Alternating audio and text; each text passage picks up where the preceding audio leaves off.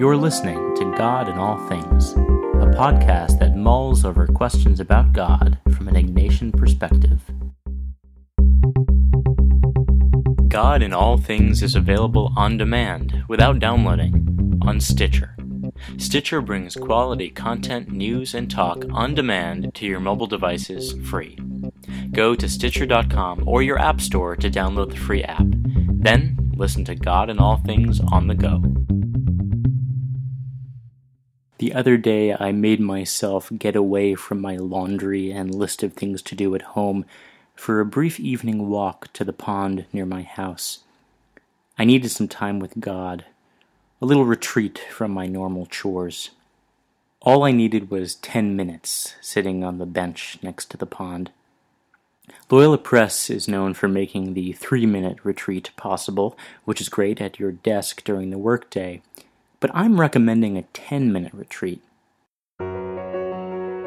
If you have time at work, great.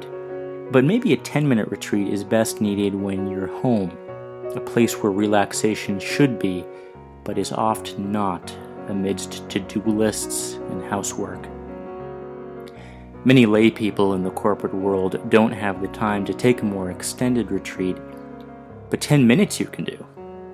Here are 3 simple steps. First, find a place for some quiet, and then make yourself go there. It could be a place outdoors, a secluded room in your house, or even a quiet walk in the neighborhood.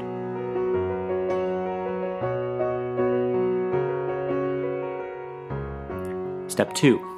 The best part about the 10 minutes is that it can be anything. During my brief time on the bench, I did an examen. You could sit in silence, do centering prayer, ask God a question, or just vent to God. And then step 3, as you walk back to your house or your normal routine, ask yourself how your retreat was. Was it the pause you had hoped for? What might you do next time?